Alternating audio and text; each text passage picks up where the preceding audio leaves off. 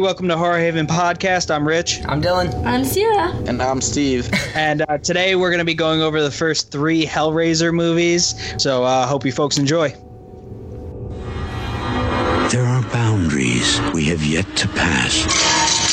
A box? Not just any box. And forces we have yet to learn. It opens doors. Doors to the pleasures of heaven or hell. His brother's bride. Her darkest secret. Where desires no man should seek. I'll do anything you want. Anything. Find evils no man could imagine. Julia! The blood brought me back. I need more. The border both have crossed, but neither can escape. Every drop of blood you spill puts more flesh on my bones. So, before we start talking about the first Hellraiser, I need to ask you guys an opinion question. Okay. What do you think it was that made Julia go through so much shit to where she would kill people? Do you think it was that bomb-ass sex, or do you think it was the mullet? Or a combination of both, because it could be both. Combination of both, because, like, look at her haircut. Dude, I think, not to skip ahead, but I think a part of the reason why I didn't enjoy Hellraiser 2 so much was the hairdos were not as good as the first one. Dude, I was confused the whole time while everybody thought Julia was hot, because I really did not think, like, she reminded me of the transvestite gremlin from the second Gremlins movie. No, I thought, what's her name? Kirsten? Kirsty. I thought she was pretty. Kirsty was pretty. Yeah, she was pretty. I did like her name, though. I was like, geez, way to try to be original, but not be original. So, I thought also the mute blonde in the third one was pretty, too. She was pretty. But she just had no personality. Double win. Well, no shit. She played a mute character. No, you said the third one. That was the second one. Yeah. No, the third one was the one with the mute, right? No, the second one. Yeah, the second sorry. one. Rich's dream girl is a girl that doesn't say anything. So. Well, I got the next best thing. She's very, very quiet. She is. It's so weird that you're with a quiet girl. Why is that? Because you're loud as shit. You're loud as hell, Rich. Yeah, it's a good balance. Alright, so Hellraiser was released in 1987 and was written and directed by Clive Barker. It was based on a novella of his that was called The Hellbound Heart. It was his directorial debut, and it featured a woman named Julia who starts killing people to bring her dead bae, Frank, back to life. It was... Oh, pause. Bae? Really? Try husband's brother? Side bae. No, but just the word bae. That's disgusting. He's using it as a joke. It's a joke, Rich. So it's acceptable. Oh, I'm sorry. If it was in a serious way, then we attack. There was no implication that was a joke. No, he whenever he says it, it's because he's making fun of people who actually say it. Oh, well, thanks for clearing that up, You're Sierra. welcome. I'm sorry, Dylan. Proceed.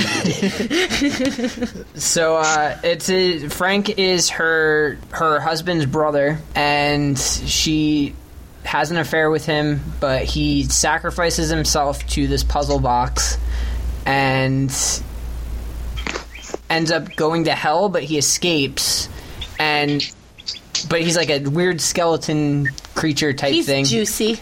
Yeah, he's juicy, and the only way for him to, like, regain his full self back is to, like, absorb the blood of people, I guess. He's like degenerated, and he needs to regenerate by killing people and absorbing, like, their blood and He's not tissue. absorbing. He's drinking it like a Bloody Mary. I don't know, he's sticking his fingers in there and, like, finger in the sucking back them. of the neck, yeah. Yeah.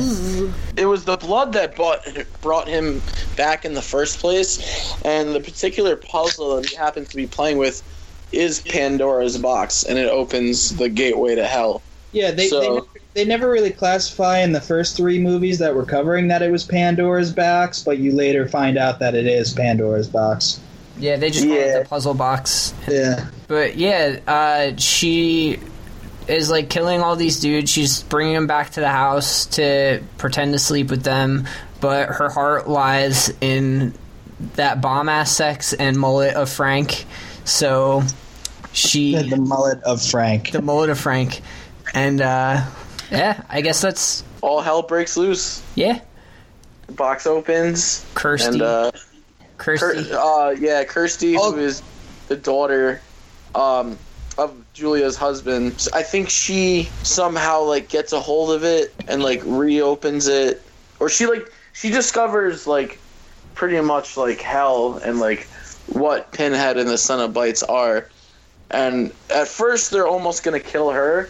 And then she realizes, like, no, I have someone who's escaped pretty much your hell.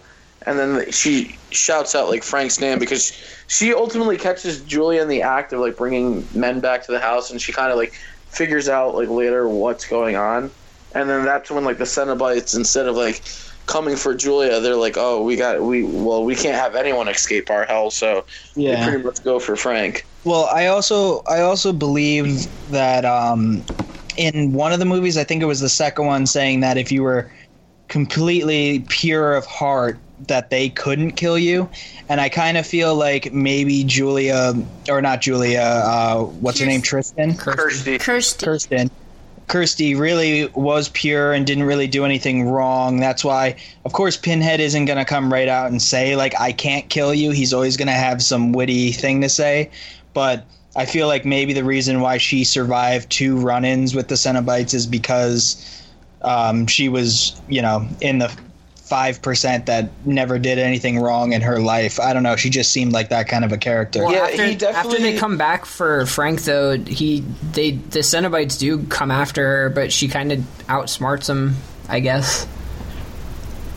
They just pretty much, like, they love suffering, so it kind of doesn't... It's weird because, like, at the same time, like, Pinhead does have, like, a sense of character and judgment upon others, and, like, who he feels should be, like, punished more severely than others, but... Yeah, the other ones don't really have, like, he's definitely the leader when it comes to them. And I was really curious, what's the, like, you know how they show the anatomy books and how, like, the head was broken down in all the different pieces, like where Pinhead was cut? Was there any significance to that? No, I don't think so. As far as, like, maybe it was just a way for him to get that appearance. Because, like, I know in the beginning it shows, even before, like, Frank gets ripped up, it kind of does a little flashback of, like, Pinhead when he was that, like, soldier, like, general, and, like, pretty much him fucking with the puzzle box. I'm pretty sure that was the second one. That was the third one. Well, that was the third one. No, but in the second one, I think it should, because the second one was also with the Leviathan. Yeah. So in the beginning of the second one, it shows him getting his head cut up pretty much by the Leviathan and the needles put in and everything. Oh yeah, you're right, actually, Rich. Yeah, that was the second one. Sorry, I watched them all 3 together in, like, one sitting. And, like, doesn't it make it hard to differentiate when one starts and the other ends when you do that? Yeah, especially because it was so late at night too, and I was just, like, so tired. I was like, I had a newfound appreciation for these movies after I watched them, because when I first, like, I've watched them all over time, but I never sat down and watched one after the other, and so I kind of felt like the whole series was just kind of like they really didn't have anything to do with each other. And then after I sat down and I watched them over the course of a few days, like one after another, like I realized that they do actually all intertwine and, like, kind of, flash back to the other movies and everything. Yeah, they definitely. It's just not, like, really, like, they don't go into depth with, like, trying to connect them, but there is that little connection that is there. Well, Clive Barker, he didn't have anything to do with the sequels, I believe. So I know his name is slapped on there, and he does. All right, so he's in the first one. He plays the bum-looking guy who's covered in crickets, who eats them out of the pet shop as well. And he goes back and gets the puzzle box at the end, doesn't he? From the fire. Yeah. I have a question about the first one. Maybe you guys can clear up for me, since you guys seem to have watched the series more than me. When Pinhead and the other funky looking dude, the Cenobites. Is that what they're called? Yeah, well, I only know one of them's name is Chatterbox, and then that's The one that's without like with the teeth. Yeah. Yeah. They're all just called Cenobites, just as like a general name for them all. Well, when they first show up and after the box is opened by Kirsty, they say like the box can open either heaven or hell. Yeah. It just depends, but it doesn't ever show it opening anything other than like hell. Well, I have something to add to your question too, because they also say pleasure and pain, but whenever it shows any of them in the box, it's always pain. There's never any pleasure. Like, I wonder if it's like depends on how you open it, or them torturing everyone, and like that's their form of pleasure. Like the Cenobites really get off on that. That's why like you'll hear Pinhead. He'll be like, "Oh, your suffering will be legendary." This and that, because like he really that is his pleasure. And the Cenobites. No, but the way the context of how he says it wasn't implying that it was their pleasure. It was implying like even Frank in the first movie said, I experienced pleasure and pain. Like, well, but Frank was into like weird, shit. rough sex type stuff. So I think that's where he's coming from. For Kirsten, I was just curious about like, does it actually open heaven or hell? Does it depend on the person? Does it depend on the way the box is open? Does it depend? That's what I kind of took it as, because if it's a puzzle box, maybe there's like a different way to solve it to where it opens a different way. Yeah. It never really explores that too much. Yeah, because I just feel like it's a shame that they bring that up, but they never really go into the significance of that line. It's always pretty much they go for the circular pattern, and I was wondering, is there a significance to them? Like, I noticed every one of them that when they rubbed their thumb over the circle, they always went counterclockwise instead of clockwise. I don't know. That's some like crazy detail.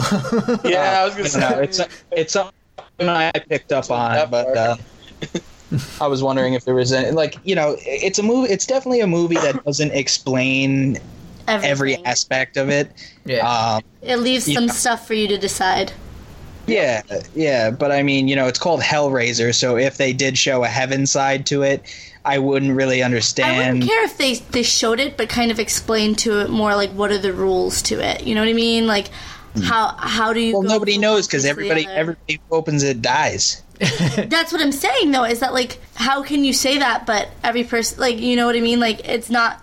There's no proof that actually happened. You know, the only proof is hell. Maybe it's like what we said about the pleasure and pain kind of thing. Is maybe that is some people's heaven. You know, maybe they're that fucked up that could be somebody's heaven. Well, you have to think too. Like, not to jump ahead, but like in the second one, the doctor became a Cenobite. Exactly. He became a Cenobite, and like he fucking loved it. He was like getting such a kick out of. He was like getting such a kick out of fucking just killing everybody and fucking with everybody.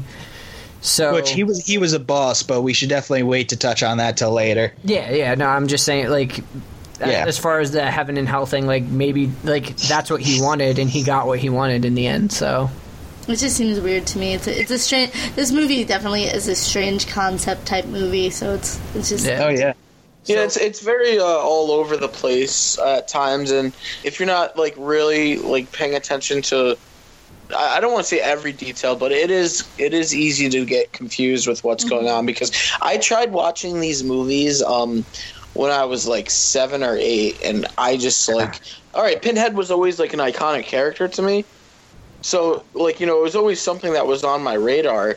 But I think watching it at such an early age, I was kind of just lost in the shuffle of what was really going on, and just more visually, like impressed and at the same time appalled by the special effects. Like that's one thing I really want to get into, is just how awesome the special effects can be. Like whether it be the monsters from hell that's chasing Kirsty, like at the end, like there's that one monster that's like, his face is at the bottom. Yeah. He's almost like in the position of a scorpion. Yeah. I thought that was amazing. And a lot of like the gore aspects of like the ripping apart of the skin, like, you know, that's something that stuck with me a lot as a kid, was seeing those scenes at such an early age. And it was actually pretty scary the first time I watched some of the Hellraiser series. Yeah, Steve, I totally agree with you. I started watching these movies when I was really young too, And I feel like that's why I didn't like the first one as much as I liked the other ones, because it was more geared towards Frank rather than the Cenobites and Pinhead himself. But I felt like the style as far as the gore and like with how weird it was, if you guys have ever seen the movie Phantasm. Yes. I felt like, you know, both those movies like together have that really weird kind of off-putting style where you don't really know where it's going to go. And if you know, obviously, like you said, if you're not sitting there paying attention and like follow exactly what's going on, you're going to be completely lost. Yeah, and that's why it took me some time to like rewatch them and get an idea of what was going on, because like I was like, why does it, you know, as a kid you're like, why does it keep coming back to this puzzle box, like what's so significant about it? And then when you actually pay attention to the details, like, you know, it all starts to click in some way. But I could see how certain things are, you know, unfortunately not explained and can get confusing. Like I could definitely see that from a different point of view as well. But I just like, you know, like I said, the movie was visually, like I said, it had a visual impact on me, and that's why I enjoyed it so much. And I kind of do like a lot of Clive Barker's work. So especially for it coming out in the 80s. Yeah, and like I always thought he had a weird, demented mind, so this just kind of was right in that category. Yeah, see, I'm with you guys too. I watched it. I was older than 7 or 8, but I think it was in like 8th grade. I watched the movies for the first time, and I watched them all, like all the ones that were out at the time, and I was so into them, but I didn't fully understand the story. It was more like you guys said, like just appreciating like the special effects and those like whoa, Pinhead, his personality is so cool. Like in my book, he's like second to Freddy. He definitely has he's one of those killers that really does have a personality. It's not just like, you know, a man behind a mask or something like that. Well, he's different from other killers, like iconic killers too, because he had order and like very true. He was much more composed. Like, yes, it wasn't just he was going around killing people. It was like he had this like professionalism, I guess, to him. If that's the word, if that makes sense. And he doesn't really lose his temper too often either. Like, you know, in the 3 movies we watched, I think there was 2 times where he actually started yelling. Yeah. Like, otherwise, he's, like you said, Dylan, like 100%, he's very composed. Yeah. So I guess that's what sets him apart from everything else. But see, for me, and I'll probably get shit for this, the Cenobites and Pinhead were kind of what took away from the movie for me. Like, I liked the first one the most out of all of them because the whole Frank story I felt was creepier. Like, Frank as a character, like his design was a lot more creepier to me, especially before he starts getting like his flesh back and stuff, and he's kind of just this rotted, like dripping. His son wearing clothes. Oh yeah. Yeah. But like up till the end, pretty much, I was like super into it, and there was a lot of parts that like psychologically fucked with you, like Kirsty's dream when she like senses her dad's in trouble, and there's the like figure that's wrapped up in the blanket on the table, and there's like feathers everywhere, and it just starts crying like a baby. It starts bleeding through the blankets. Well, see, I totally agree, Dylan. Like, it was too much to have the story of Frank and then also the Cenobites, and that's why I said this was my least favorite, was because like it was 2 like really intricate stories that like they kind of were trying to overpower each other with it. Yeah, but it's like bittersweet too, though, because at the same time you need that Cenobite story for the Frank story to make sense. Well, it would have been great if like the whole time he was talking about it, and then the last 10 minutes, you know, Kirsty figures out how to open the box, and Pinhead shows up and drags him back to hell, and like that was the end of it. And then the second movie, they expand more on the Cenobites and what was actually going on, and them coming after, like, yeah, because that was another thing too, is like they deal with the Frank situation, and Pinhead said, I think it's Pinhead or one of them says like, this isn't meant for your eyes, and they tell her to leave, and she like gets out of the room, and then the one with its neck slit open, I don't know their names, but like comes up the steps. Yeah, it comes up the steps and is like cutting the wall, and the wall's bleeding, which I thought that was pretty cool. But like after that, it just kind of like lost me, I guess, because I was so invested in the Frank story, and then for the last 10 minutes, like, by the way, we're gonna throw in all this Cenobite shit. Yeah. See, I feel like we all appreciate the art style and all the special effects that they did in the classic movies. That's why we talk about them so much, because in my opinion, CGI is what pretty much killed this genre. Like, yes, absolutely. There's rarely ever a good horror movie nowadays, because it's like I watch them purely just for the story now, because like people are like, oh, that movie sucked, and I'm like, well, it had a good story, it just failed to deliver, because like they're not creative anymore. Like what they did in the 80s and the early 90s, you know, they just got really creative with like making it look real and using all these different materials and playing with it and seeing what worked and what didn't work, and like you don't have that anymore. The thing that's so heartbreaking about it is that there's so many skilled special effects makeup artists out there that just tear it apart, and they can make the grossest thing in the world way better looking than any CGI out there, but it's cheaper. It's cheaper to go CGI. We'll just use that on the computer instead. It's so unfortunate, because and watching watching a special effects makeup artist is just it's a fun process to watch it happen, and it's so unfortunate that CGI has taken such a huge place in horror movies, movies, but especially horror movies. Yeah, I know this show kind of like, you know, I don't think it's around anymore, but that show they had on Sci-Fi, Face Off. Oh yeah, it's still on. We watched it. Yeah. They actually just did. Wait, was that last season that they did the Clive Barker episode? I think so. Yeah, they did a Clive Barker. Oh, they did a Clive Barker. Yeah, one? And they had to like create their own like Cenobite creature. What? Oh, that's really awesome. No, none of theirs were good. They got shit from the judges for it. Damn. Yeah, the judges were like, dude, this is the guy that made Pinhead, and this is what you're giving me? Like, come on. Well, it's kind of, like, it's shitty because I feel like before CGI, it is a money thing, because before CGI, there was this, like, everybody was making movies for passion.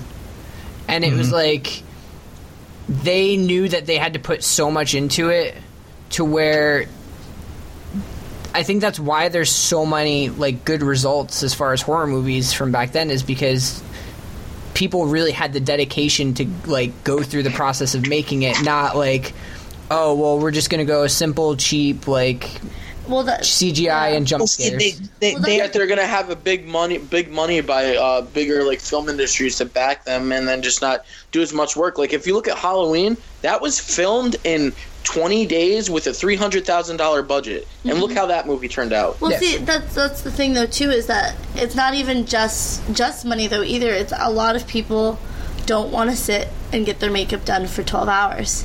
And a lot of types of makeup take that long to do. If you're doing full body head to toe, it takes anywhere from 6 to 12 hours. It could take even longer, you know, depending on what it is. People don't want to sit there for that. You got to think, like, Frankenstein's monsters makeup, that was a lot of makeup to put on and to sit in and to work in, and the heat and everything. Like, you know, so, I mean, I understand it in that aspect as well, like, but... Well, it's that Sierra, but so much better. It's really unfortunate because it's not like it's the money to hire somebody who knows what they're doing. It's not about like the cost of like what it takes to do that. No, I know. And you're looking at like you look at movies like this and like The Thing, where like they used bubble gum and shit like that and made it look real. Like the artists are like, you know, modern day Picassos and shit like that who are able to do this, and it just ruins it in a movie where you're like all about it and you're into it, and then you see a shitty CGI fucking thing. Well, it's totally like boner shoot, like done. Well, that's why I like it. I feel like people are either one way or another with this movie, but it's part of the reason why I really appreciated The Conjuring, because like whether you like the movie or not, the makeup in it was like amazing, and it was such a callback to like Evil Dead, like that style makeup, to where, I mean, yeah, there were jump scares and like some cheap scares in there, but you still have to appreciate that they went the extra mile that went into that movie. Yeah. See, I had to, like, because I've always been a big fan of these Hellraiser movies, and I had to find something for, like, some contrast, so I ended up watching it with my 8-year-old little brother. And I'm like, my mom might hate me for this, but my little brother's like, oh, I love horror movies and blah, blah, blah. So I'm like, okay, we're going to watch Hellraiser. And, you know, just like we were talking about before, when Steve, when we watched it when we were younger, like, he didn't really know what was going on. At the end of it, he was like, it was cool, but it was really slow because of the build-up. And, like, you know, you got to pay attention to the story. But, you know, an 8-year-old loved it. And he was like, how old's this movie? And I'm like 30 years. And he's like, what? And I'm like, yeah, like, it's just great. It's exactly. And it's cool that you actually kind of did that experiment, you know, just to see how he would react to it. Because it relates, you know, where, like, the story is hard to follow, but what you're watching on screen, like, when shit does happen, you can't look away because it's fucking wild. Yeah. And I feel like... All right, so... Oh, sorry. Go ahead. No, you're good. I was going to say, I feel like it expands more on that aspect for the second one, because the second one has more of a... I don't want to say basic story, but, like... It's not trying to run two different... Yeah, it's more straightforward. Yeah. Like, there's one story going on, but it gives them room to focus more on, like... The Cenobites and everything. The Cenobites and, like, the psychological, like...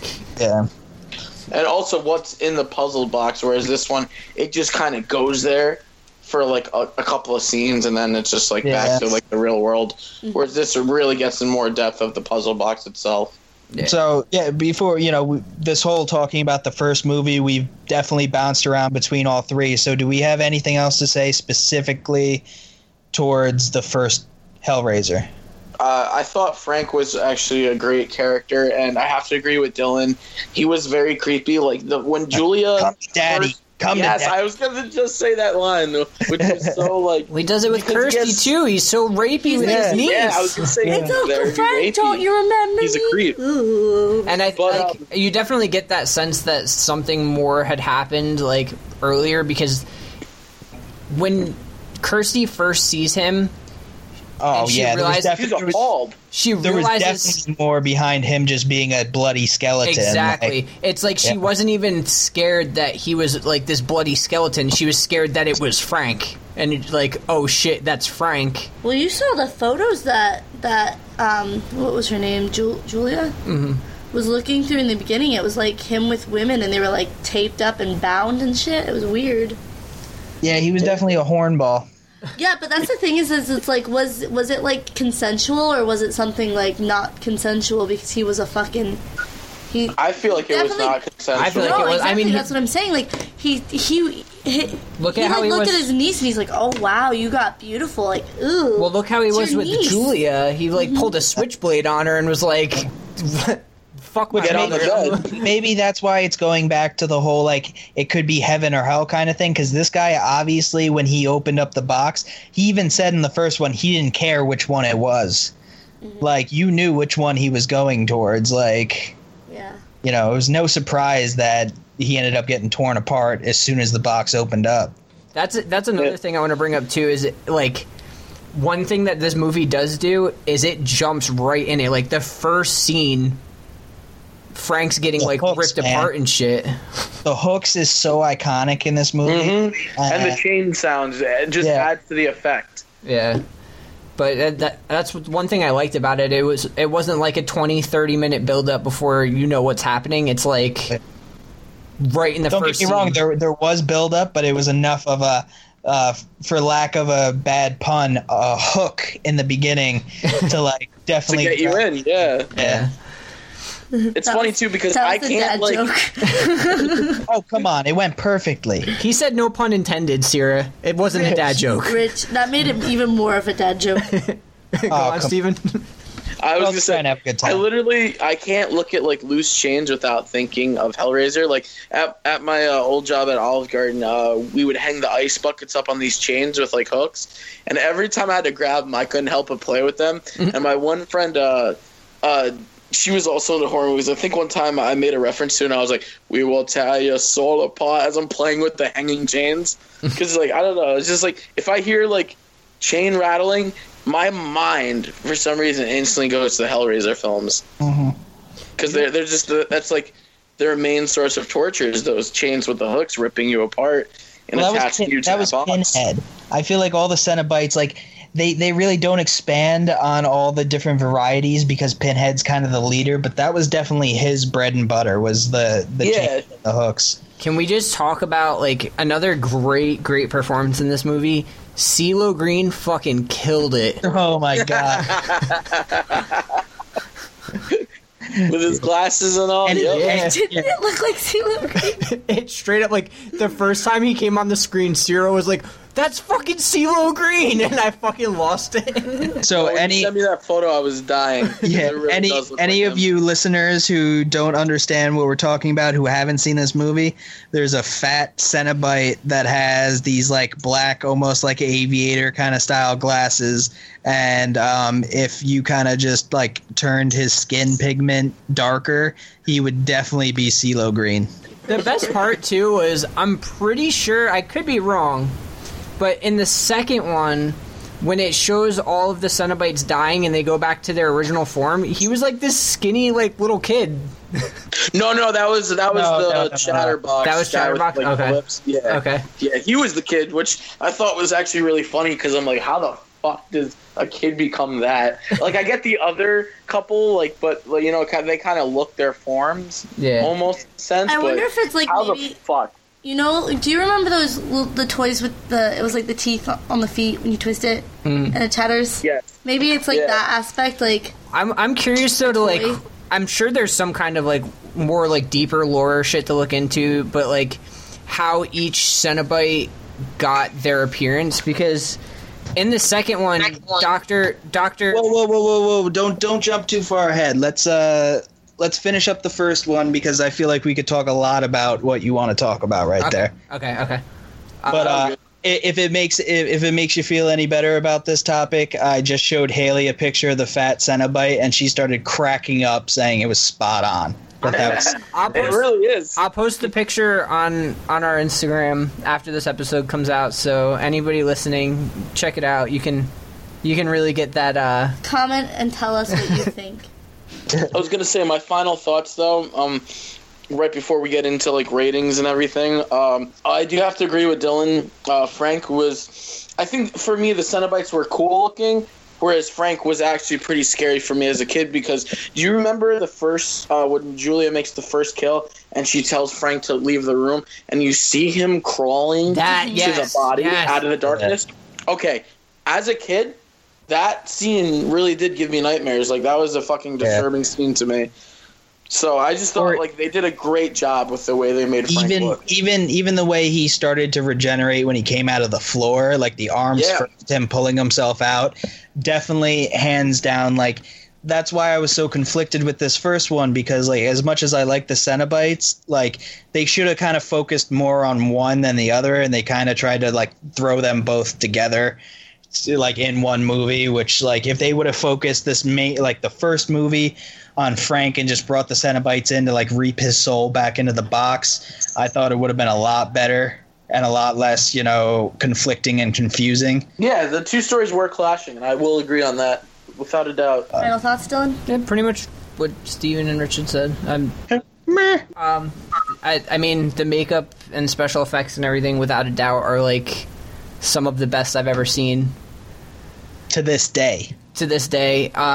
There were certain parts, like I said before, the part where Kirsty was dreaming and the part Steven brought up with Frank crawling, which I'm really glad you brought that up, because when we were watching the movie, I was like, I need to bring this scene up because it's fucking creepy. Yeah, it was terrifying. Also, Clive Barker's cameo. He the part where they're walking down the alley, Kirsty and her boyfriend, and she just looks over and he's kind of staring at her, like, through the crack in the door. Mm-hmm. Like, that was kind of creepy, too. Like, I was like, that was a creepy character. It's fucking sketch. I really didn't like at the end, though, where he, like, turned into this fucking, like, gargoyle demon-ass looking thing. Oh, yeah, like... I just wished it was a hobo that wanted a toy. Yeah. or what he thought was a toy, and then he like played with it, and it just kind of happened. He just wanted to eat some crickets. Maybe for him, he'd win like $1 million. Maybe he's a decent dude. I would have appreciated an ending more if he walked up to the fire, reached in and grabbed it, and then dropped it. Was like, "Fuck, that's hot!" All right, so what do you think for ratings? Who wants to go first? I'll go first. For the first one, I think I'd give it a 6.5, mainly for the special effects and the spooky moments. The spooks. And Frank. Spooky months. And the mullet. Yeah, the mullet Frank was is a solid. The mullet is a solid 3 points on my 6.5 score. So. Yeah, Julia's mullet. Which one, Julia's or Frank's? Because there was. He liked Frank's a lot, but he tried to convince me to cut my hair like that, and I was like, "What?" Why did everybody think Julia was so hot? She was. She's not. I don't think so. I don't think she was. It was It was the hair. Maybe it was with the times thing. Like that was hot. Like because I can't imagine anyone like. Well, like, I think like that hairstyle was in then though, because like a lot of females had that hair at that point. Yeah, I think it was like the mom hairdo of the 80s. You get a little poof in the front, you comb back the sides, and then you just let the back do whatever it does. I see you driving downtown with that mullet girl, and I'm like, I wanna fuck you.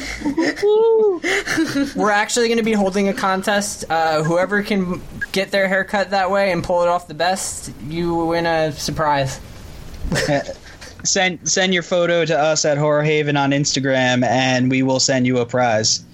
Direct message. I can't promise it's a nice prize, but I mean we'll figure something out. If you someone's got to be rewarded for that because to get a haircut like that takes a lot. We doubled our criteria. You won't get money, but love. No money. Lots of love. So Dylan's got a 6.5. Yeah. I guess I'll give my ratings. So for me, some of the negatives and the reason why it doesn't get like I won't say a 10. Or anything like, or a 9 for that matter, was because of the conflicting two stories. They really clashed with each other, and it kind of just seemed a little all over the place at first.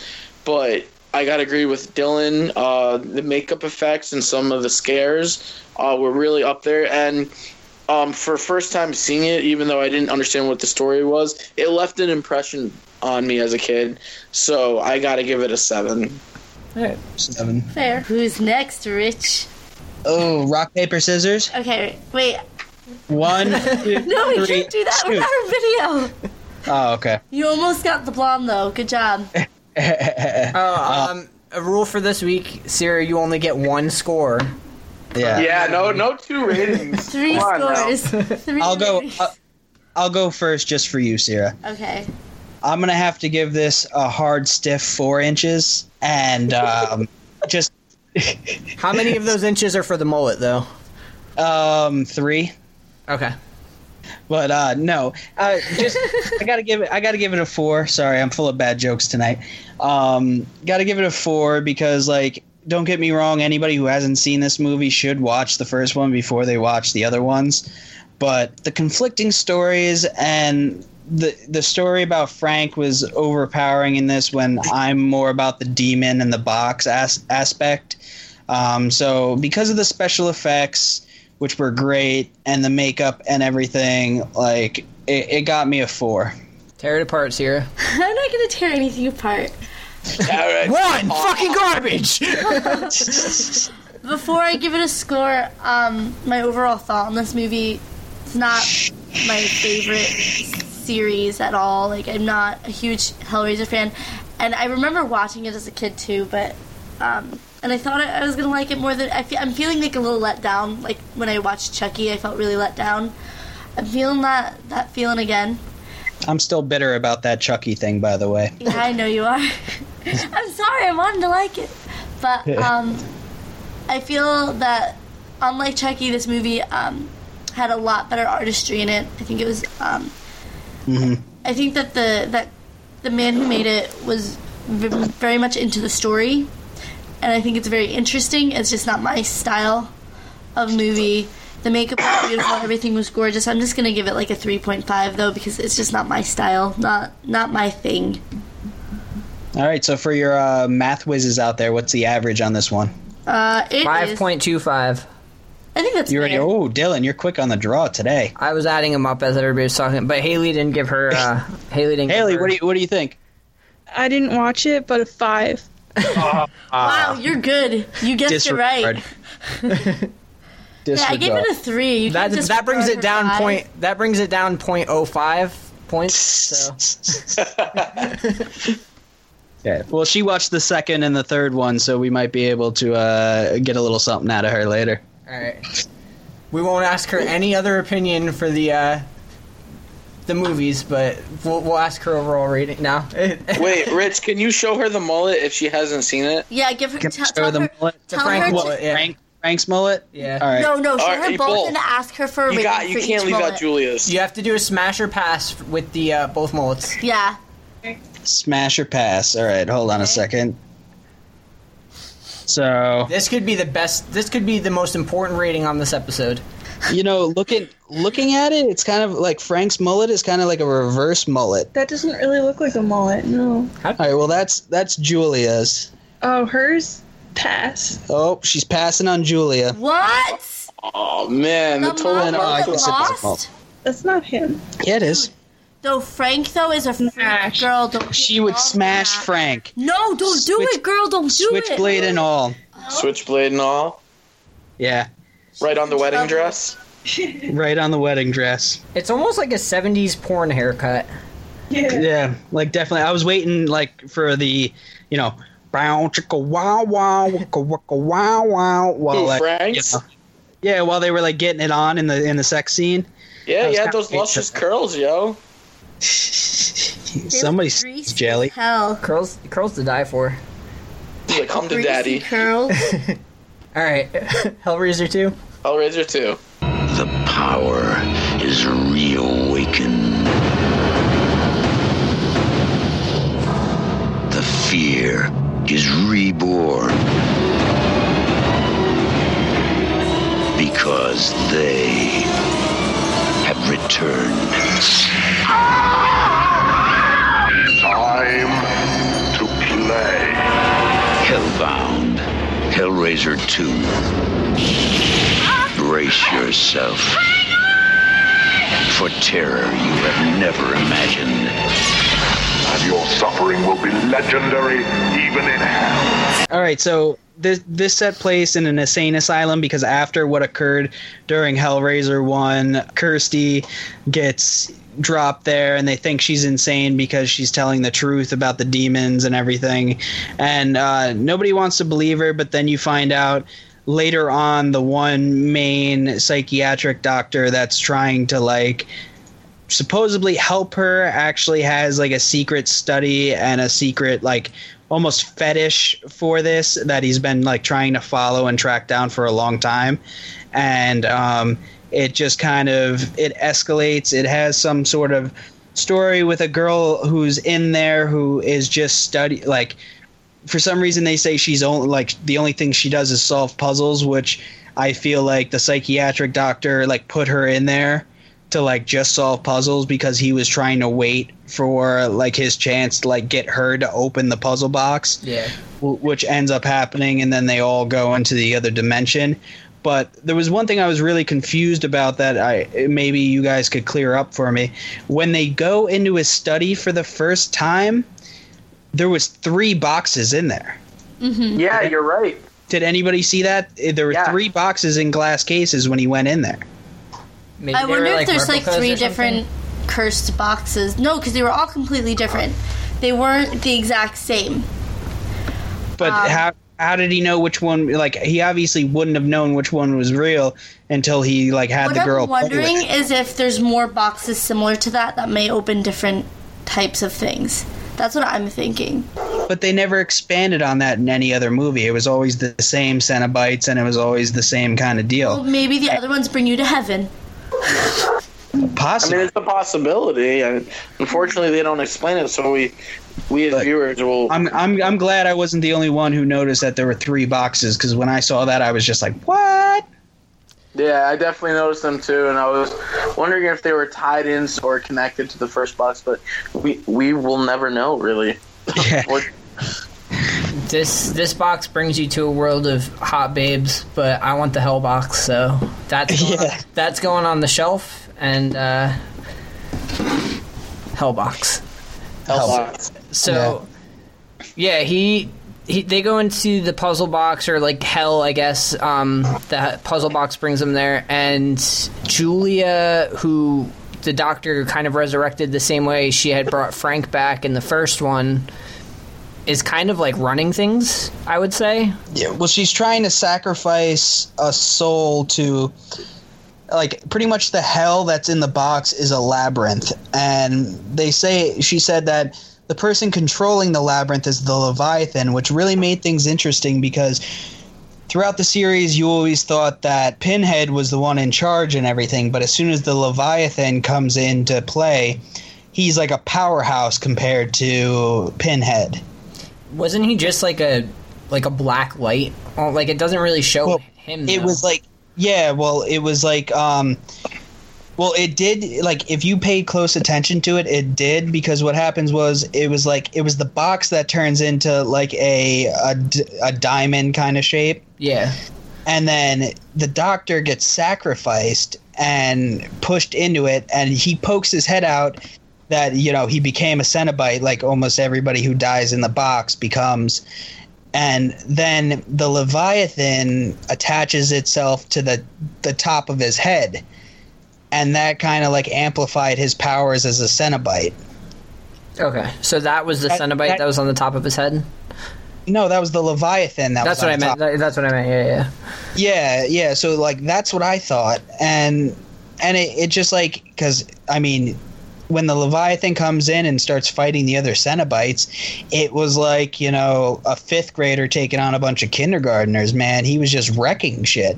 Yeah. And he had, like, these crazy, like, tentacle, like, fucking razor scalpel blades. Yeah, he could do whatever he wanted to do, and, like, since it was a doctor, he had all these, like, really bad, like, doctor puns and everything. But I love those one-liners. I love when like, when they're in the hell that's there, and they were in, like, one of the hospital rooms, and he comes bursting through the, like, giant bay windows, and it totally looked like a fucking final boss in a Resident Evil game. Like, oh yeah, just bursts through and just, like, swaying around like, ha, and they're like, oh shit, like, this is fucking Resident Evil right here. Yeah, Julie even said too, she's like, this is my god in here. He's like the controller of the labyrinth. It's the Leviathan, and it's just like, once again, another thing that they didn't really expand on, because it made it seem like the Leviathan, he was the boss, like, you know, and even in all the other Hellraiser movies, he's never brought up again. But it just made it seem to me, I don't know if I'm the only one who had this impression, that he was actually the one, like, that entity, that, like, he was the god of the box. Yeah.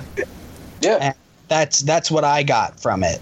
But it was definitely awesome, you know, him being a doctor, a bunch of scalpels come out. And, another thing, this was when I said before that in the beginning it shows Pinhead's head getting carved and the nails being put in it.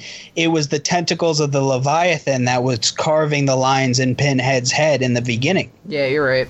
Yeah, I know, Dylan. I know I'm right. Thank you. But, you know, that's kind of like touching on more on what I was bringing up before, was I wonder if there's more to the story as to how each Cenobite got their appearance, because the doctor, you know, the thing that goes into the top of his head was very reminiscent to the, like, drills and stuff that he was using when he was doing brain surgery, and he did have, like, the scalpels and everything, like, so his kind of reflected who he was, so it makes me wonder how all the other Cenobites reflected who they were. Yeah, they never explain the other ones, but it does touch base on that in the third one, because they do become something based on their characteristics of, like, what they were in life. There were a lot more more eerie scenes in this than the first one too. Like, for example, when they brought Frank back and it showed like his hell, and there was just all the bodies under sheets bleeding and like moaning. Yeah, they were moaning at first, and then they became like the dead things underneath the sheets. And he even explained like, "This is my hell, where like they're willing, but then when I pull the sheet off, they disappear." And like, yeah, and that's hell. He can't be rapey. Yeah, well, it did expand on that, like the aspect that everybody has their own hell, because as the doctor is walking around with Julia, he's looking in like different windows and everything. So like it seemed like every soul that was trapped in the box, if it didn't become a Cenobite, was just like trapped in their own hell. Yeah, and another part that I really liked with this was probably like the most iconic like screen cap from this movie is with the dead body that says "I am in hell, come help me," like written in blood on the wall. And it basically sets the movie in motion, because Kirsty thinks it's her dad like asking for help. Yeah, that's what kind of pushes her to go into the box and like try and save him. But it turns out it's a rapey Uncle Frank. Yeah, that bastard. Me. He's a creep. I can understand someone being scared of him. He's totally got those rape eyes and just fucking the mullet. Daddy. Like, now his mullet was gone in this one, which is Julia digged it though. Continuity error. Frank died with that mullet. It deserved to make a comeback in his hell. I agree. Yeah, that mullet should have lived on. Another thing that I thought was really cool that they kind of touched on in the first one, but not really, the importance of the skin. Like Pinhead's always talking about, Pinhead's always talking about skin and flesh, and in this one, no matter how many people like Julia absorbed, she needed the skin, and like it showed like the very last person she absorbed the skin, like finally like connecting and everything, but then the scene where like the hole in the wall opens up and it's like a black hole. They grab Julia's hand and the skin splits apart and like she goes flying through it and like just the pile of skin is left. Yeah. Like, which Kirsty happens to put on later, because even it threw me first where she goes to help the mute girl who's like about to fall, and you're like, yo, when did like Julia become good? And then it was Kirsty that put on her skin the whole fucking time, which I thought it was a cool swerve, because like, I don't know if I could do that. That would. Why? You love Leatherface, though. I was going to say that should have been like right up your alley. It doesn't mean I want to be Leatherface. Speaking of Leatherface, this movie, one of the complaints I had with it was it did the same thing that Texas Chainsaw 3D did for me, where it turned the villain into kind of like a hero almost. Oh yeah, when Kirsty discovers Pinhead's past. Yeah, and he kind of like saves them from the Doctor. Well, it once again it expands on that in the third one. Yeah, about his humanity, because because they separate. Yeah, well, I thought it was okay because it showed that even though they were demons and put through all the torture, there was still like a human inside that like brought them to that point. Yeah, like even like the whole time Pinhead was saying like, I was always like this, and like this is your eternity, and blah blah blah. They all actually were human at one point in time, and it brought more depth to all the characters, I believe, even though like it's upsetting that they didn't really expand on anybody else's past but Pinhead, because it would be cool to know like what they all actually went through to like got them to that point. Yeah, I agree. And that'll be a remake coming out in 2020. Yeah. Especially when it shows like the Doctor killing the other Cenobites and they go back to their human forms. Yeah. It really does make you curious as to like what they were like before. Like that one Chatterbox, man, when he turned back, he looked like a 16-year-old kid. Yeah. I know, it totally threw me off, because like at least like I said, the one girl and the guy that looks like CeeLo, like they looked like what they turned into a little bit, whereas like Chatterbox, like, oh, it's a fucking kid.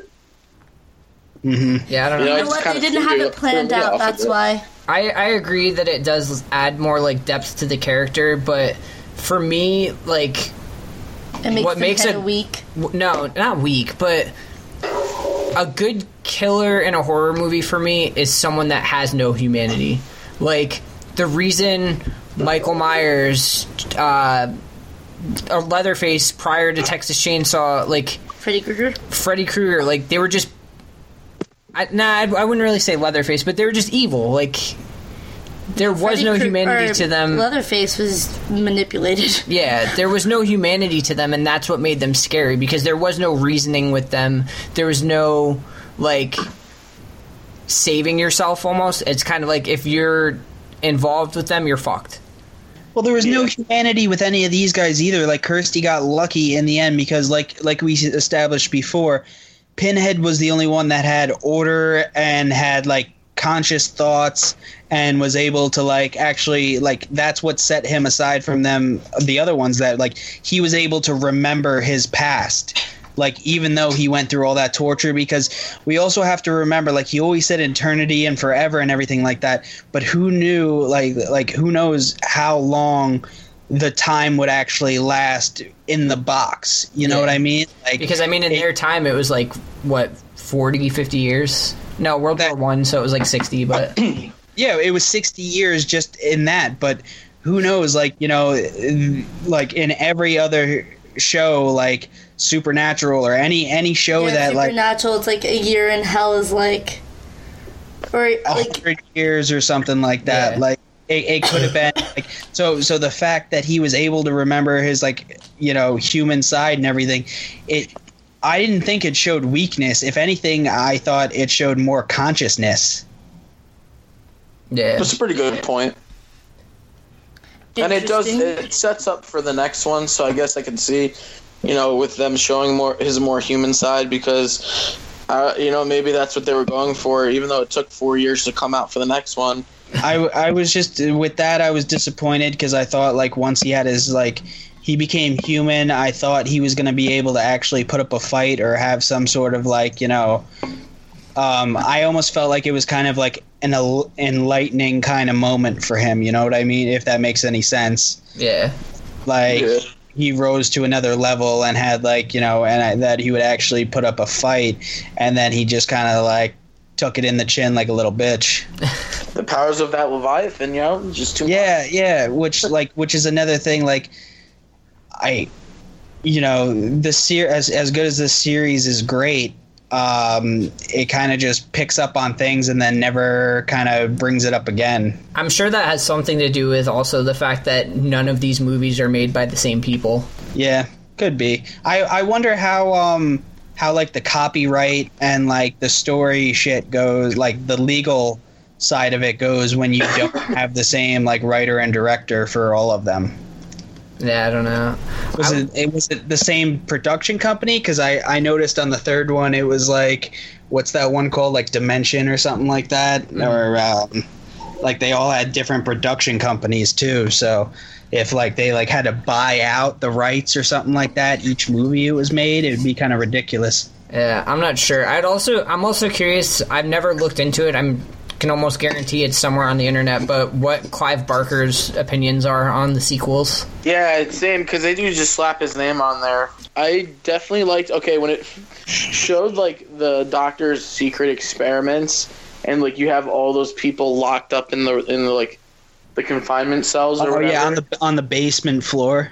Yeah, I thought that scene was really it was really good, and it was very disturbing, especially the one guy who thought Bugs was crawling on him, and how he first resurrects Julia.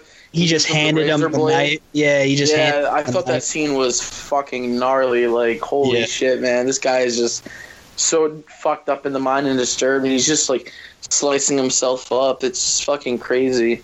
Yeah. And then we get to see what he sees, so, like, it kind of just puts you in that moment where you're like, oh, well, now I get why he is.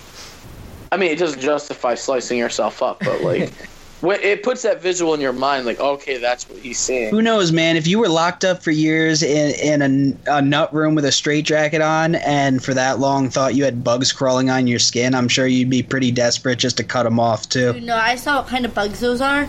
They're not just bugs. There's, like, maggots up in that bit. Maggots, yeah. I'd be slicing and dicing. Sorry, no maggots for me. What did you guys think of, like, the very end with the, I think it was, like, a cleanup crew that came in and the fucking... Oh, and he gets sucked into the mattress? Yeah, and the pillar comes up. I think Julia.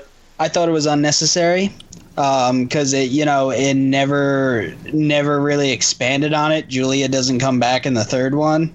The only thing I can say is the pillar comes out of the ground that has Pinhead's face on it, and then that's the pillar in the third one, but... Yeah.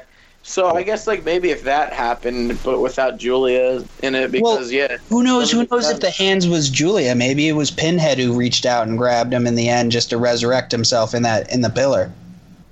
That could be. I mean, they don't explain on it, but who's to say that it's not that? It's merely just it's speculation, and that's what's really genius about these movies is that. This whole podcast so far has really just been us asking unanswered questions that nobody knows the answer to.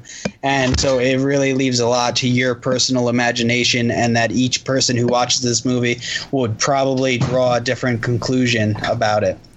Yeah. Hashtag who them hands. Who them hands? Who them hands? What them hands doing? Who are they? Alright, you guys want to get into ratings? Sure. I went first last time, didn't I? Yeah. That means you gotta keep that means I have to go first again. Make everybody hate you, Dylan.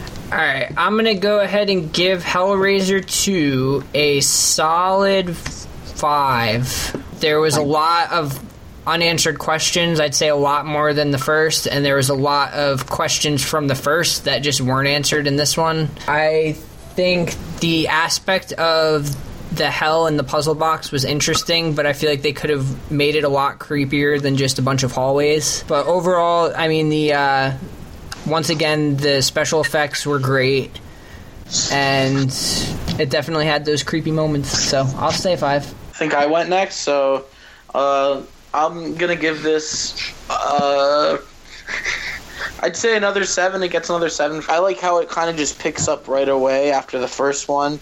And that we do get to see what's inside the puzzle, and it explains like their god.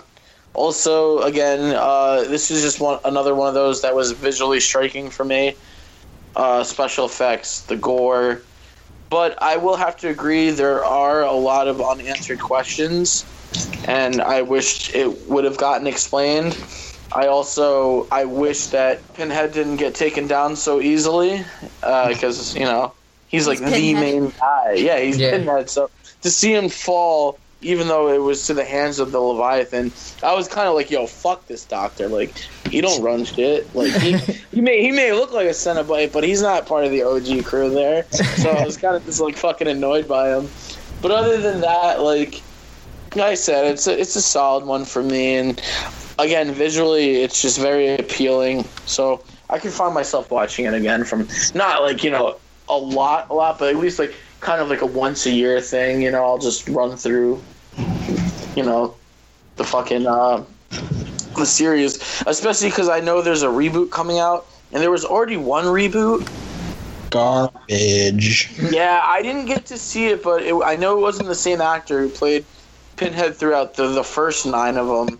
Yeah. So I'm kind of curious. I mean, I've heard bad things about it, though. I bought it on Blu-ray like when it first came out, and I to this day have not watched it.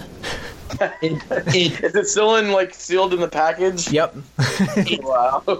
It's my really firm belief that when you have 5 or 10 movies of the same kind with the same actor in it, don't start making movies with a different guy as the main character. It's just right. They should stop at like 3. It's not going to end well. Yeah, I agree with that. But I agree with your rating on this. I'm going to have to give this one a 7. It was my favorite out of the 3. I like the whole insane asylum setting, the fact that they showed hell and everybody's individual hell in the box. I also thought the Leviathan character was really cool, and I really wish they would have expanded on that in other later movies.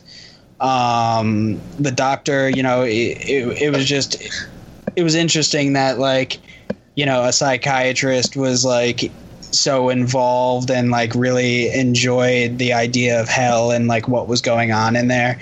But it took away from it that he was too much of a pussy to open the box himself. But I thought, like you said, Steve, the way Pinhead got taken down so easy, I was expecting like a big boss battle, like Face Off kind of a deal.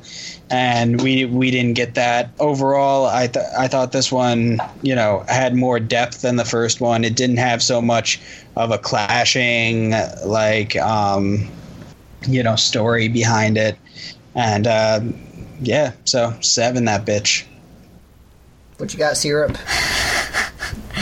I feel like I'm seeing a pattern with these movies, and to me it's like a decent beginning, strong middle, and then they kind of drop the ball with the ending, with like not closing up loose ends, like not, there's all these questions that you still have. You're not 100% sure of everything, and I just feel like that is a little disappointing.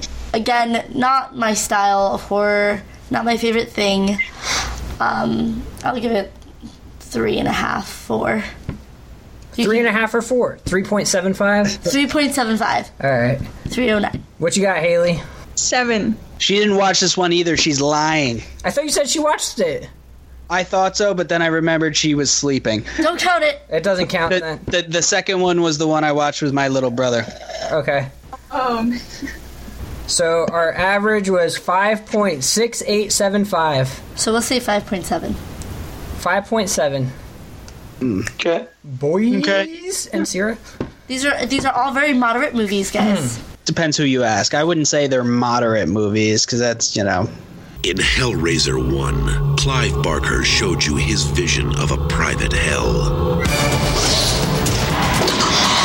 In Hellraiser 2, he took you on a journey inside the Inferno. Now, the terror returns in mankind's final confrontation with evil.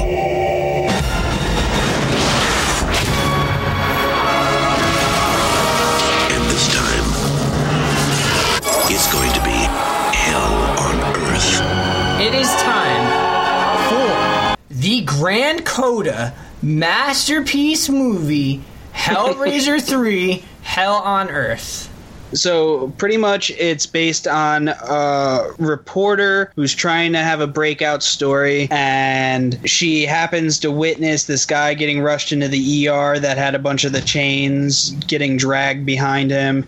And as she runs in, the chains start going wild and ends up killing a bunch of the doctors in the room and everything. So she kind of gets sucked into this whole like story about trying to figure out what happened. Has this other girl that was at this nightclub, which was called the Boiler Room, has this other girl come and stays with her, and she's trying to track down, this statue that she bought her ex-boyfriend, or that her ex-boyfriend bought for the club, which was the pillar from the second movie at the very end that comes out. And this guy ends up getting killed because the box is in the pillar, and he ends up stealing the box out of the pillar. And I forgot exactly how, but somehow the reporter and the one girl the girl had the box after the dude died. And so all of a sudden, the dude who owns the club, JP, gets like cut, and some of his blood splashes on the pillar, which awakens Pinhead's spirit. So Pinhead starts talking to him, convincing people to kill people, so like he could absorb the flesh and the blood to kind of become more whole. And so pretty much the same kind of plot as the original two, killing people to make another person whole, kind of a deal. And the difference with this one was that once Pinhead became whole, he actually was no longer in the box or confined to some sort of, barrier, that he was actually on Earth. And he ends up killing pretty much everybody who was in the club. And, of course, I'm just kind of giving you a vague detail because, I want people to actually watch the movie without giving away every point to it.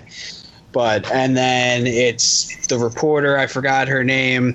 Joey. Yeah, weird name for a chick. But yeah, so she ends up taking on the task of trying to take on Pinhead, and as Pinhead's human side is also on Joey's side trying to help her. I think, of course, with most series, as they get, later in them, they start to lose that special aspect about them. They start to get a little bad. I did find some enjoyable things about this. One, what was his name? J.P. Monroe. All right.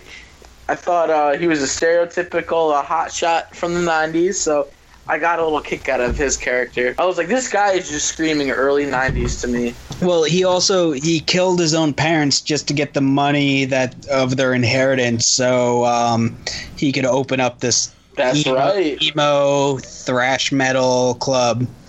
Which had a very nice fine dining section to it. Yeah, that was so random. Really interesting. What I liked about this one is, as we established before, that each Cenobite kind of has their own, trait to them that they had in life, and this movie expands on it. When Jody's camera guy friend dies, he has, one eye as, a camera lens, and when the girl who's constantly smoking cigarette dies, she's kind of like the Cenobite that has her throat slit open, except she has a cigarette sticking out of it. Yeah, it burn you with her touch. Don't forget the one with. And then there was the one bartender who, which I thought it was ridiculous that he's walking around with a mixer, shaker glass. Just pretty much a human flamethrower. Yeah. I have to say, though, I did like the DJ that got turned into a Cenobite. Yeah. With those fire mixtapes, right? Stars. Yeah, and you know what? I feel like that was very New York of them.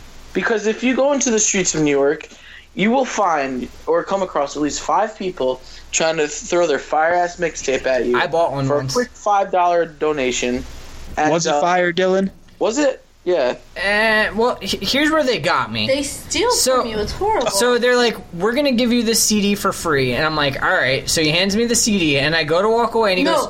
First he goes, what's your name? I'll sign it for you, and I'll personalize it.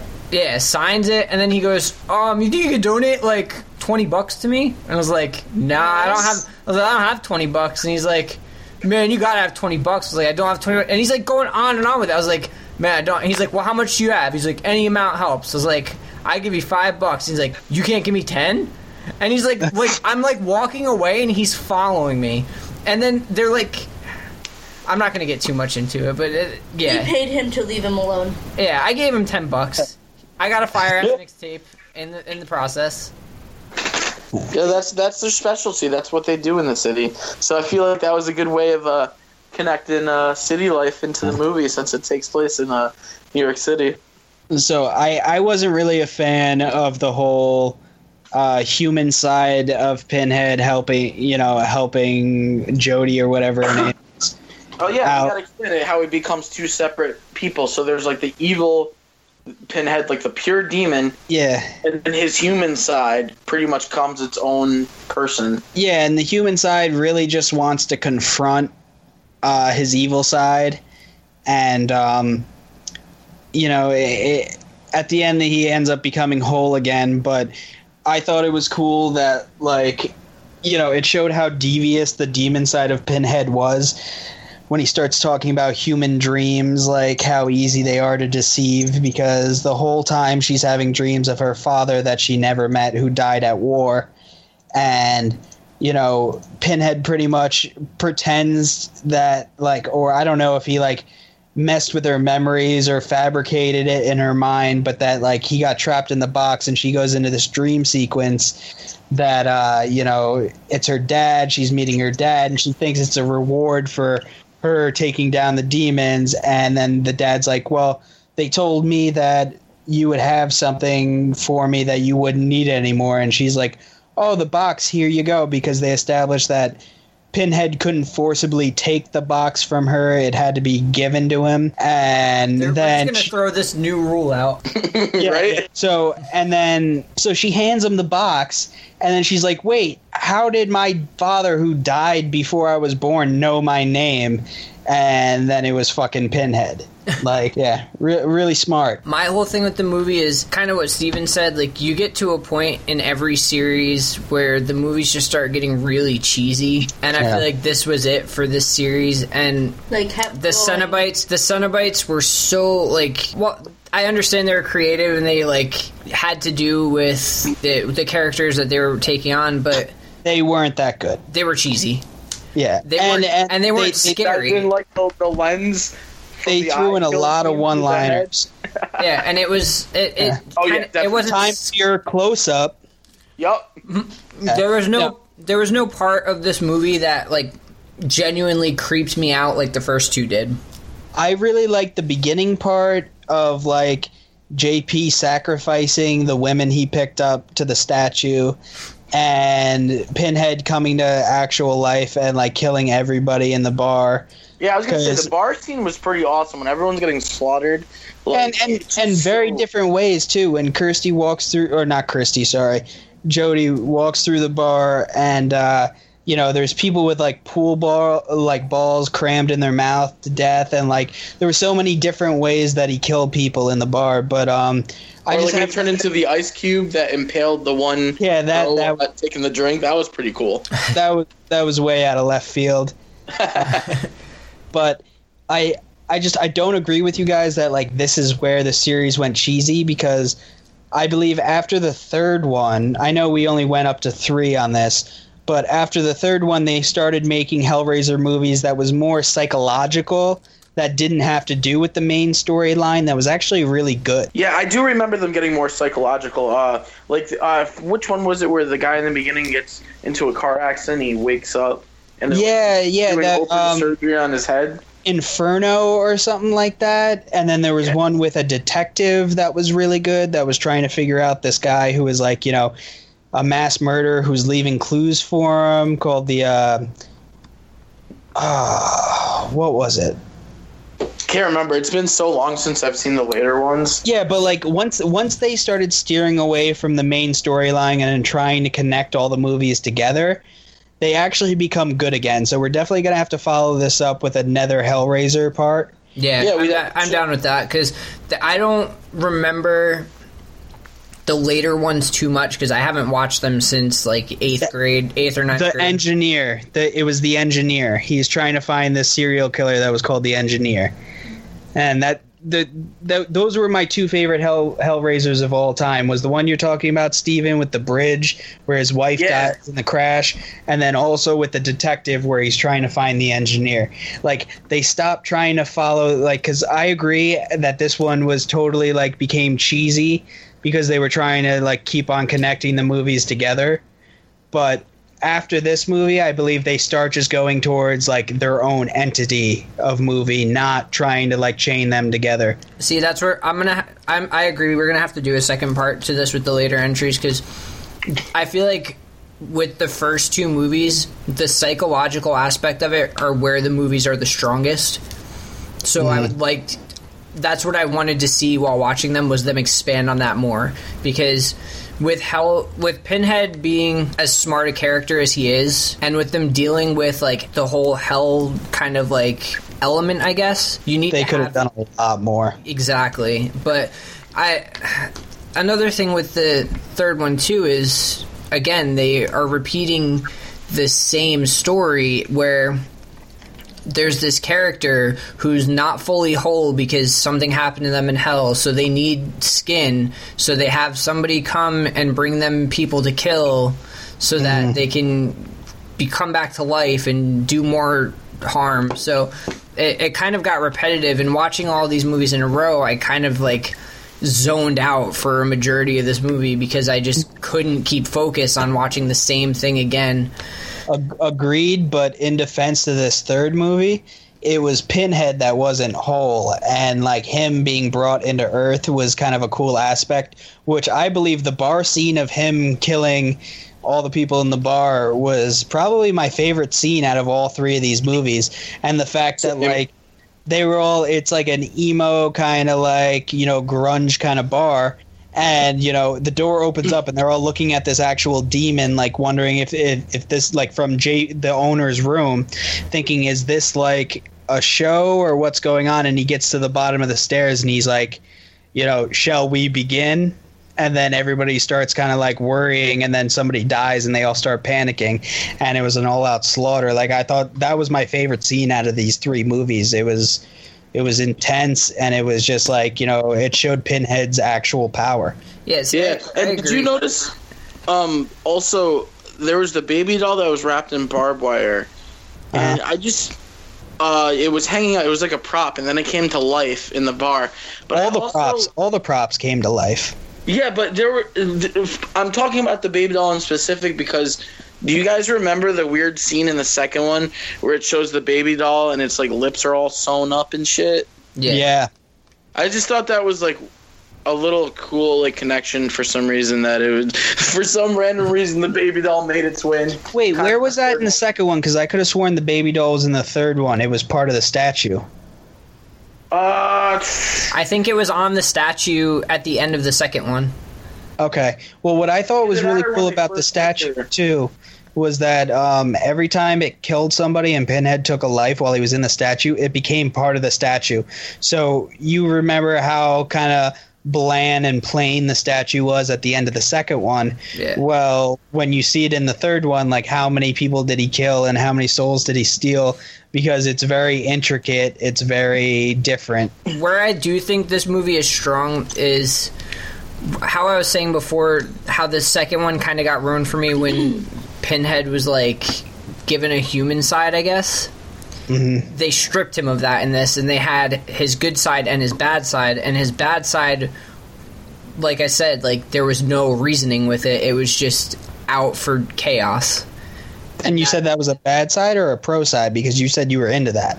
No, that's what I'm saying. Like I said, that's a strong point that this movie had for me was that they had that, like, there's no human in him. It's just strictly like his bad side, that there was no reasoning. He was out for his own agenda.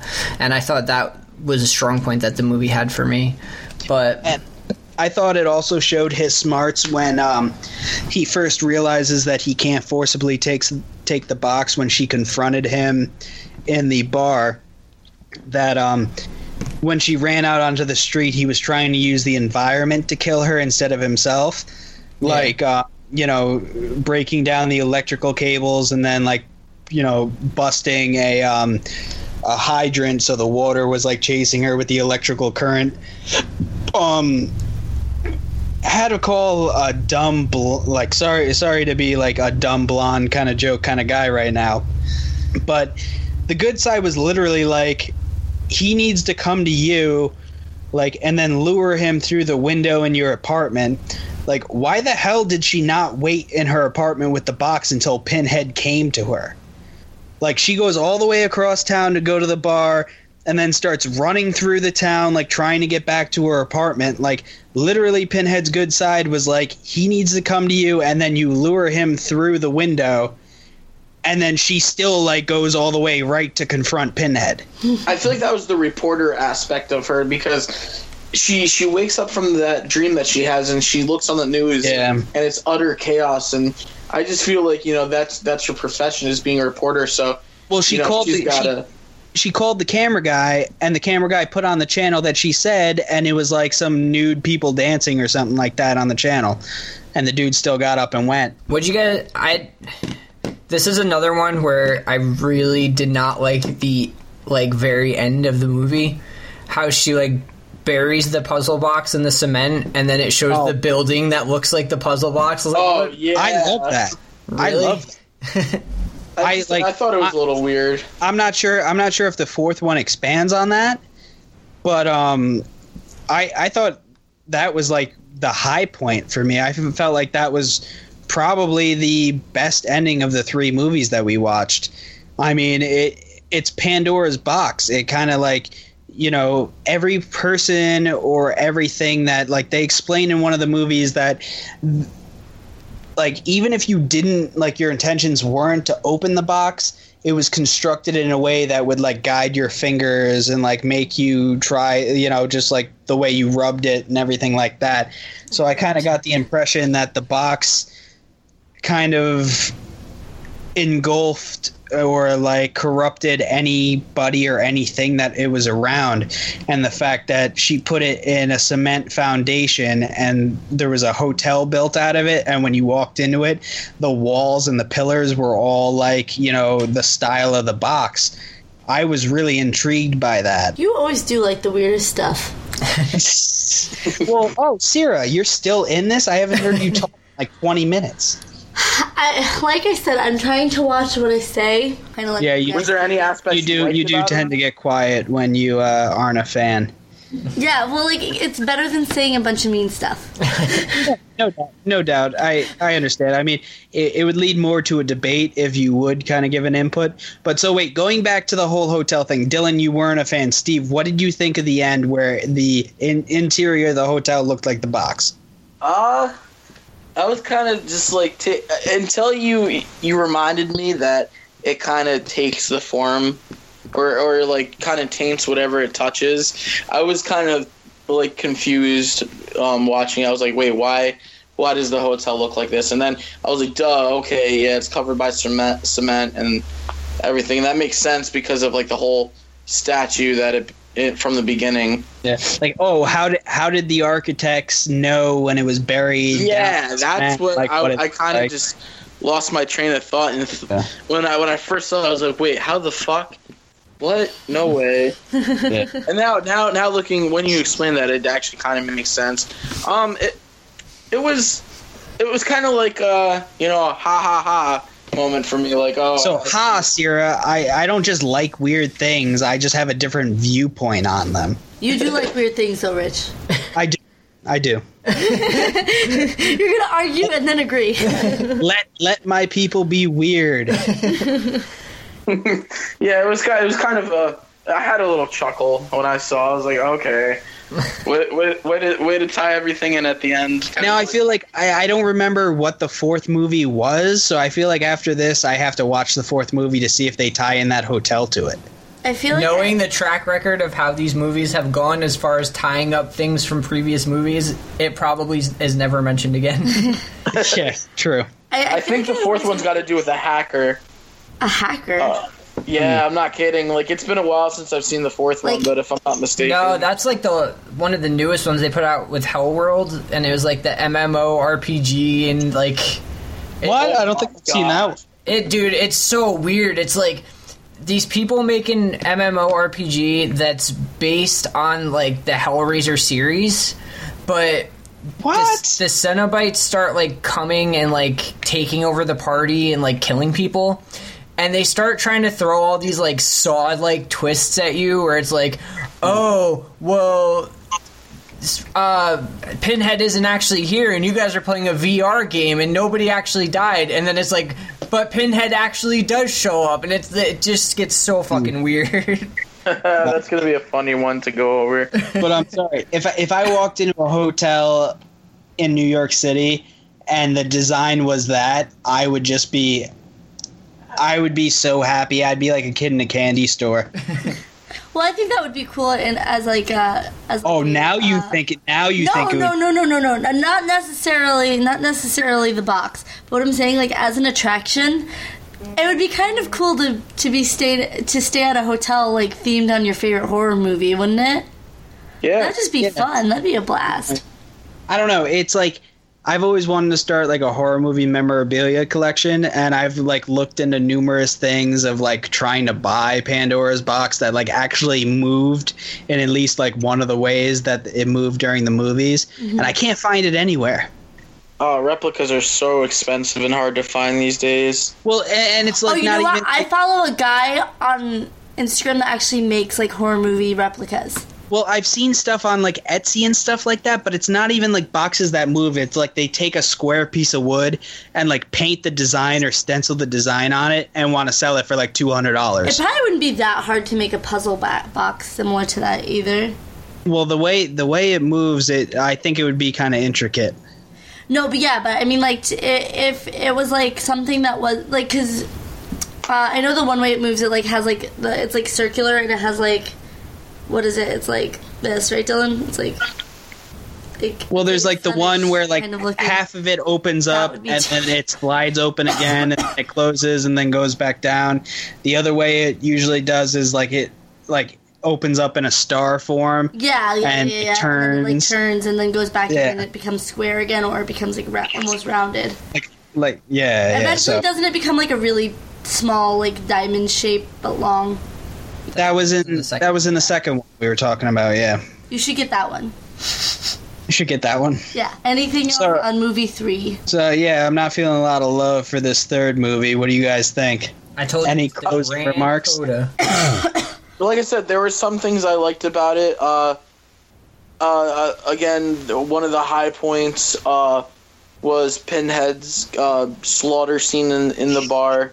That was fucking awesome. Although the Cenobites, they weren't as cool as the original. I thought it was cool to see them being made into Cenobites and a characteristic carried over to them. Like, okay, the bartender, even though it was over the top and ridiculous, like the bartender's got the mixer and he uses the gasoline to like blow flames. See, I felt like that guy, like when he's walking down the street, I felt like I could walk up to that guy and be like, yo, can you make me like an old fashioned right now? And like he would have been like shake, shake, shake, and like poured me one and then like set me on fire. But it's poisoned. At least I would have had a drink first. And then like I thought it was cool with the DJ that got turned into the Cenobite, just throwing the CDs like ninja stars. I wish I would have saw more of what JP's as a Cenobite could do. I really didn't care for her. He was a sacrifice to the statue, though. He didn't become a Cenobite. Well, actually, he kind of did, because like him and his ex-girlfriend. Oh wait, no, he did become a Cenobite because he had the drill through his head. Yeah, it just we didn't really get to see what he could do. He was still like a fucking pervert.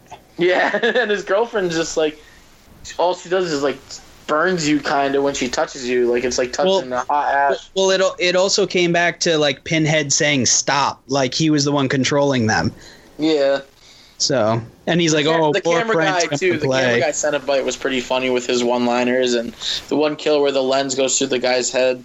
Like I thought that was pretty funny and enjoyable in its own weird way.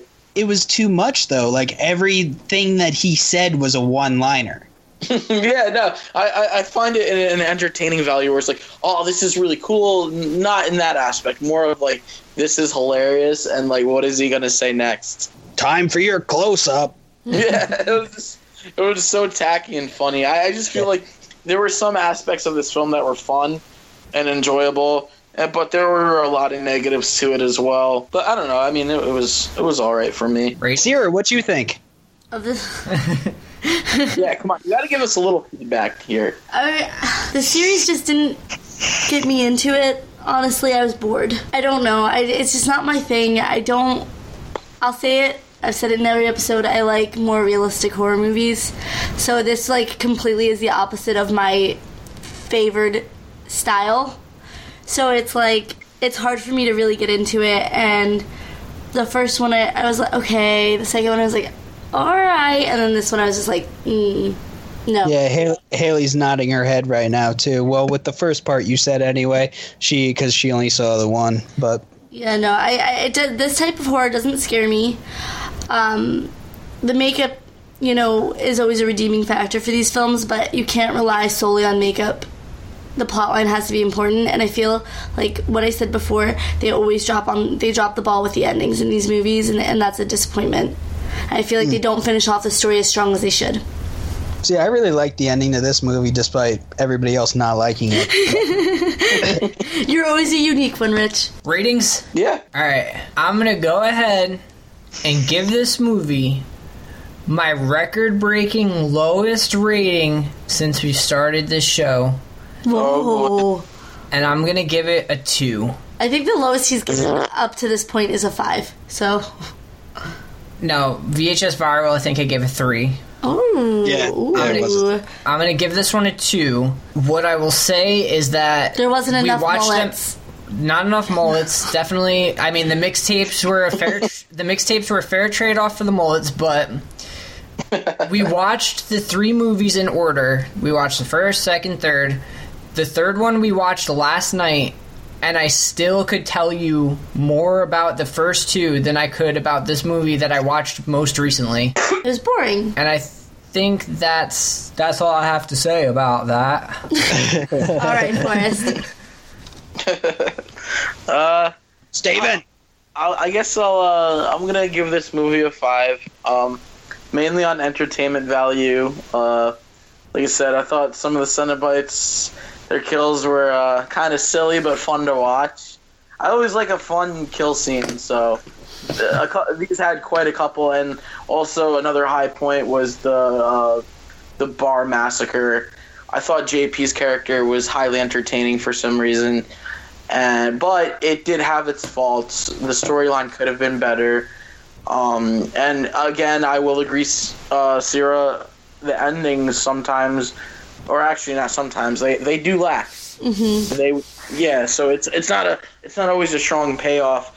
So with that being said, and also I always thought it was a cool movie for its times in the sense of the early 90s, where you could tell just with everything that's going on, it's like, oh yeah, this was totally early 90s. Was the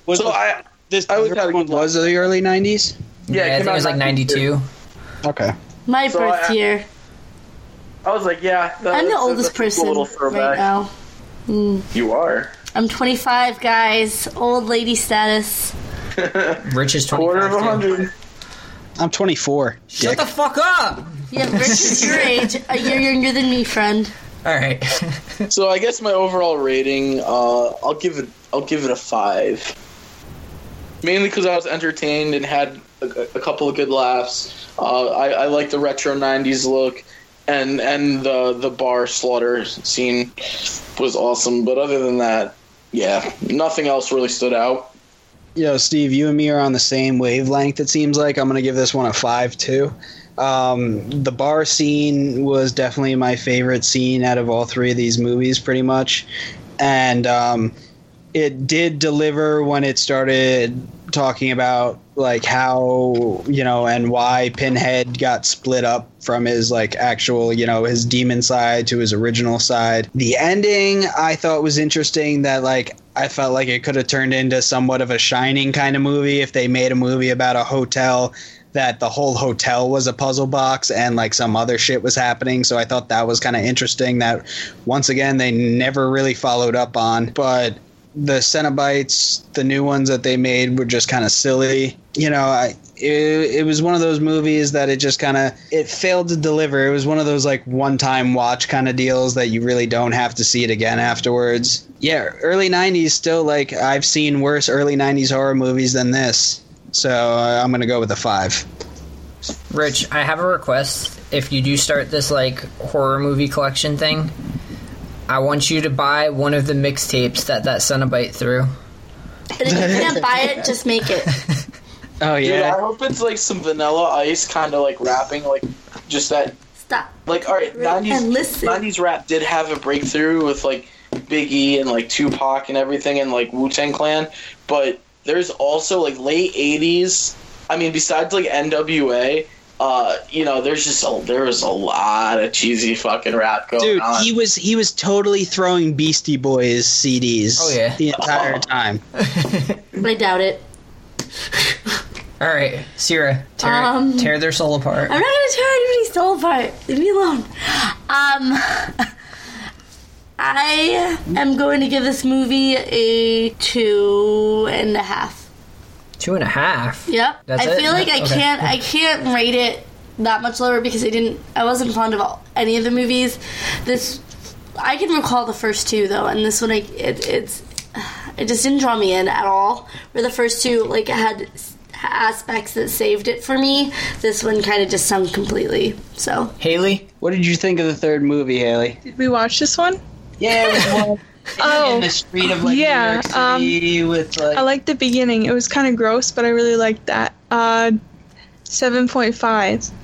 woo! Come on, yeah, her highest rating out of all of us. her ratings are interesting, but I don't remember the movie. Yeah, we were all we both were drinking, and she probably slept through some of it, and so. Well, the movie, our ratings combined without Haley was a 3.6, and with Haley is a 4.4. So, nice. Nice. Oh. I think this is the We're gonna start a viral campaign, and it's gonna be Who is Haley? Who is Haley? It'll be great. Who is this random girl that gives a rating and then never shows up again? She doesn't talk about anything. She just gives a rating for the movie at the end. There's gonna be like Netflix documentary like series following like investigations. I think that the third Hellraiser movie is the first movie I would not recommend people to watch. You said that about VHS Viral? No, I don't watch VHS Viral because at least you can laugh at it. Like, this movie wasn't even laughable for me. You didn't get the LOLs? No. Sierra. I got the letdowns. Ooh. I guess this is letdowns out loud. Where if you're a fan of the series or you've always wanted to watch it, then yeah, go through, because there's like 9 or 10 of them, not including the reboot and not including my eyes out. the new reboot that's about to come out soon. Which I don't know if it's the same actor again that plays Pinhead. I don't think it is. It's a new guy. Great. I wonder if it's the guy from the reboot from 2011. What was it? Pinhead Revelations? Something like that. It's called. Here's my final thoughts on this. First one, great movie, check it out. Second one, if you like the first one, give it a watch. If you liked the first two, but you feel that the mullets were lacking and you definitely could use some more mixtapes and camera eyes, then definitely watch the third one. I'll let you know about the rest. Yeah. To be continued. To be continued. Yeah. Yeah, we are definitely going to have a next part, because once we have an episode that, like, these movies break away from just these, you know, trying to string this, like, forcibly string the story along, they have different qualities and different traits, which I feel like make them a lot better. So I confident that the next episode of Hellraiser movies we're going to have slightly higher ratings about. We might get more than a couple sentences out of Sierra. Yeah. I'm sorry, guys. I just... I think it'll be interesting, especially because I don't remember the later ones as much as I remember the first 3. So to give them another watch and actually give an opinion on them, I'm actually looking forward to it. So whenever we decide to do, like, continue on, because I know we're going to have to break it up into 2 more extra episodes, because, like I said, there's like 9 of them from the original series. Yeah. All right, well, that wraps it up for this week's Horror Haven podcast. Please check us out on Facebook, Instagram, or email us at Horror Haven Podcast. Next week, we're going to be talking about Grindhouse films, which our resident Grindhouse expert, Steven, can fill you in on. Yeah, guys, so next week, it's all about Grindhouse. This is a personal favorite subgenre in the world of horror. Some of the films that we're going to be covering are Lucio Fulci's Zombie, Pieces, and the infamous Grindhouse movie Cannibal Holocaust. So if you guys want to check that out later in the week, so that way you can be on the same page with us when we're recording the next episode. And please, if you have any suggestions or you want any questions answered about these upcoming episodes, feel free to leave any comments on Instagram, Facebook. We love to hear your feedback, and thank you to anyone who's listened to the show so far. We have a great time recording it and putting it out for you guys. You the best. All right. Aww. All right. Thank you, Steven. Thank you guys to another great episode, and hope all you listeners have a great night. It's been real.